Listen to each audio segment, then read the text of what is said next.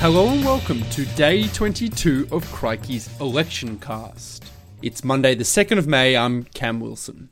Now you would be forgiven for thinking that the federal election campaign started weeks, or if we're being honest, months and months ago.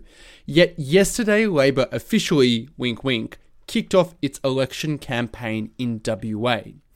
Luckily, our man of the West, Crikey's Tips and Murmurs editor Charlie Lewis, spoke to audience editor Imogen Champagne about what it was like to attend this event in person earlier today.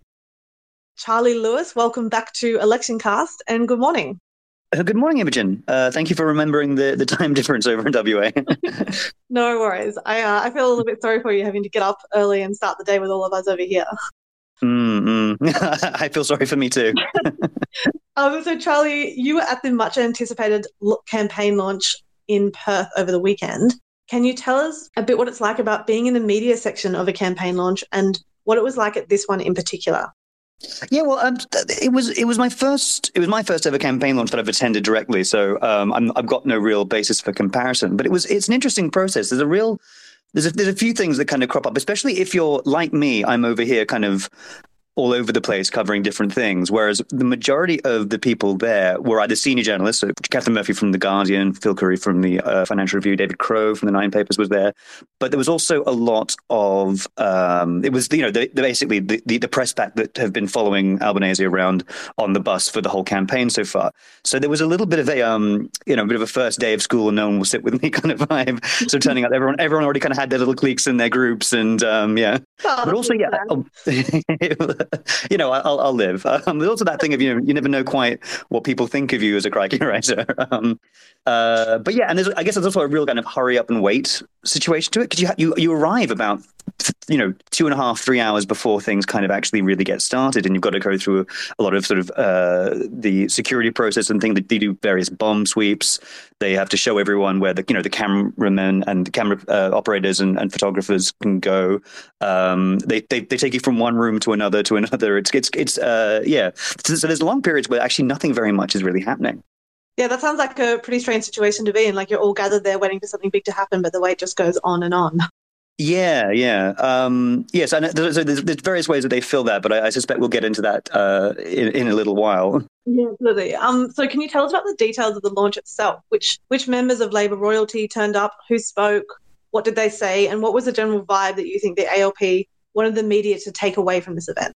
Right. Yeah.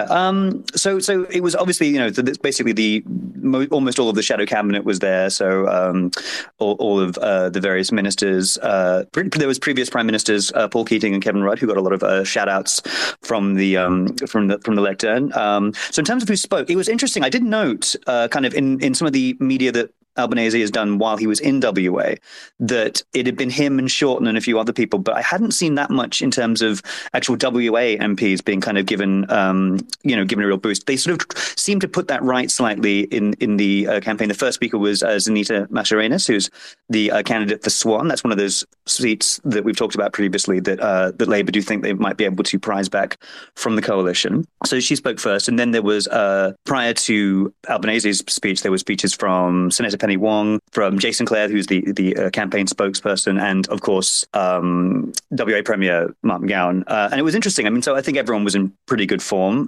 Penny Wong really focused in on kind of Albanese's personal attributes, so his decency and his integrity and his consistency and things like that.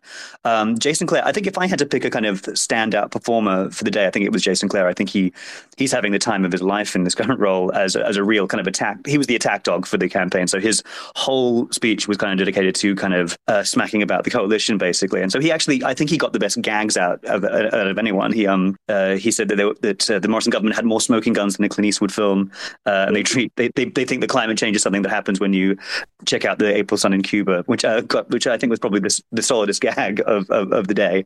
So he spoke extremely well. He was very animated and sort of musical in his tones.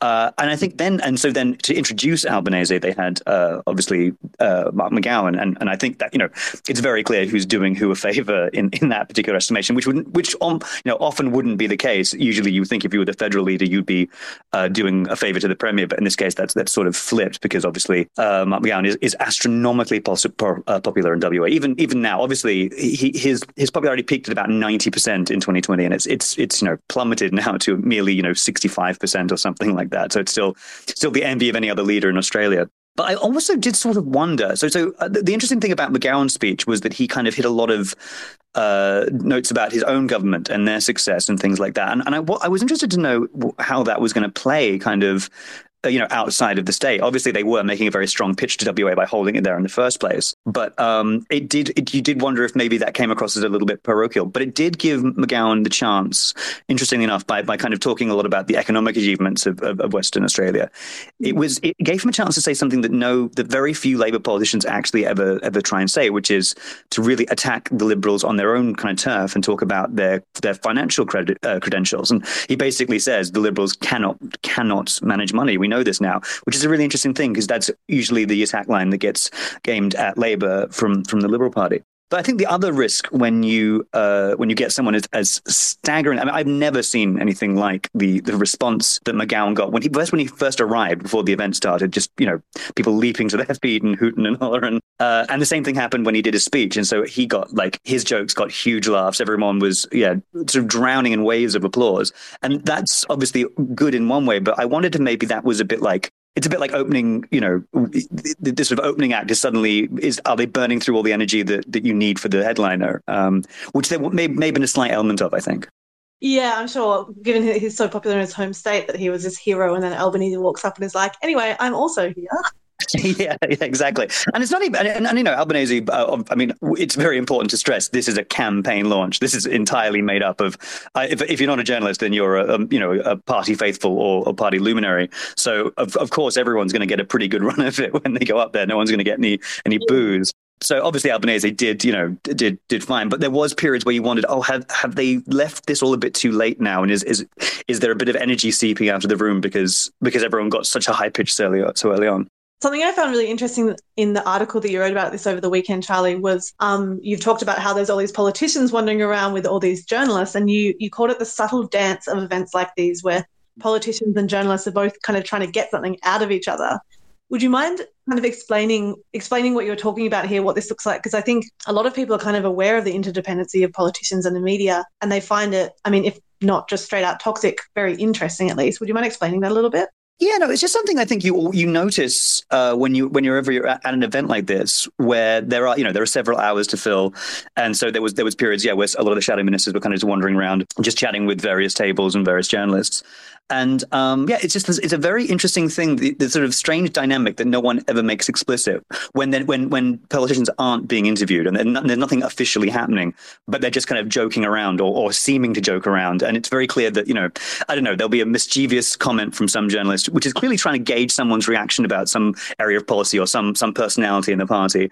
And by the same token, a lot of the kind of fun anecdotes or little jokes that the politicians are making when they're mucking about with journalists are clearly sort of trying to plant the seed of something, or something that you might want to take a look at, or this might be funny for your story kind of thing. And then I should also say there's a lot of just, within that, there's a lot of just general small talk, and also a lot of, practical stuff where people are saying, is there anything that we should know about before we go in there? Is there anything in the speech you think is particularly interesting? All that kind of stuff. So it's not necessarily particularly sinister. It's just an interesting kind of dynamic to observe. Yeah, no, sure. Charlie, politics editor Bernard Keane called Labor's election bid an old-style platform with two modern twists. Would you mind talking us through Albanese's 5-point plan that he unveiled at the launch? What was kind of Labor bread and butter there, and what stood out as being quite different? Yeah, it was an interesting one. I mean, I think I would definitely commend all our listeners to go and read Bernard Keane before you listen to me on these things. But yeah, I mean, I think, as Bernard sort of said, in many ways, it was a very bread and butter kind of Labour pitch. It was, big on, one of the things is trying to bring back manufacturing, but there's also a lot of stuff about, working conditions and kind of the life that emanates from that. I kind of trying to build up again the safety net, things like better access to childcare and healthcare and things like that. But yes, no. So I suppose the real modern twist was the very front and center emphasis that the party is clearly putting on the Uluru Statement from the heart and trying to get that legislated. So that was probably the big part that was sort of interesting. And I think probably from my point of view, and you would sort of expect this, the strongest stuff was his sort of working conditions pitch, because I think that was the place where Labour is best able to mesh together quite a lot of their concerns. They can talk about better working conditions, and they can also talk about aged care and care workers in general. And then that can link to, better female economic participation. And then that can link to, again, back into care workers, and then how that relates to, say, the management of a pandemic and things like that. That was where I felt like the most parts of the pitch meshed neatly there for me during that period, which is good because that was about point 4 in his quite long speech. Yeah, so speaking of his long speech, you mentioned it in your article, and I've heard reports, to be honest, from Crikey journalists that sometimes when Albanese gets behind the microphone, he's got a bit of a habit of going on a little bit too long, being a bit long-winded, a bit rambly. Is this true of him, and did this happen over the weekend? It's interesting. They hand out, a sort of a hard copy of the speech before you go in there so that you can follow along and make notes and things like that. And so I was sort of keeping a reasonably close eye on that as it was going through. And he did stick to his lines pretty rigidly while he was up there. A few little flourishes here and there, but it was basically what we were expecting that he would say. It was a long speech. There was a bit. I got the sense that maybe the event could have been tightened up a little bit, but in general, he did very much stick to his lines. And I think also, when you're at an event like this, as I say, it's a hype event. It is. So even if it wasn't that long a speech, it pretty much gets doubled in length by the fact that every sentence he finishes and there's a huge round of applause. It almost was sentence by sentence. In some cases, actually, it was kind of this strange thing where he'd be halfway through a not particularly, amazing piece of rhetoric, a fairly standard sentence linking one paragraph to another, and you'd hear a ripple of claps, like someone was starting something, and then it would sort of die down. But yeah, so I think it did feel like maybe it was a little longer than it had to be, but he was pretty strict in sticking to his lines. Charlie, what do you think? What was the most interesting thing that you saw or heard or experienced at the launch? Oh wow, that's an interesting question. As I say, I think it is just the surrealism of being at things like that. Those events look, I think, like a lot of media saturated events, shall we say. They only look normal through a television screen, and when you're behind it and you can see the cameras, there's something a little bit surreal about that. So I think the whole sort of situation, the whole day kind of was just an interesting, surreal, and quite tiring event. Thank you, Charlie. I think we'll leave it there for the day. Thanks for giving us such an interesting inside look to this campaign launch. Thanks so much. That was Charlie Lewis, our Tips and Murmurs editor, speaking with us from WA. We'll be back tomorrow at the same time on Election Cast, but also keep an eye out for Crikey's afternoon edition, as we're currently sending out 2 editions a day, one in the morning, one in the afternoon, with all our latest political tidbits. And as usual, if you'd like to listen up on previous broadcasts of Election Cast, you can find us on most podcast platforms, and you can also find the previous editions up on our website. I'm Imogen Champagne. Thank you for coming along and listening to Crikey's Election Cast, and we'll speak with you again at the same time tomorrow. That was Crikey's Tips and Murmurs editor Charlie Lewis speaking to our audience editor Imogen Champagne about Labour's launch yesterday. Thank you for listening to Crikey's Election Cast. If you have a spare moment, we'd really appreciate it if you could review us on whatever podcast platform you choose. There's plenty of coverage of the election and more at crikey.com.au, so I encourage you to go dive in. See you tomorrow.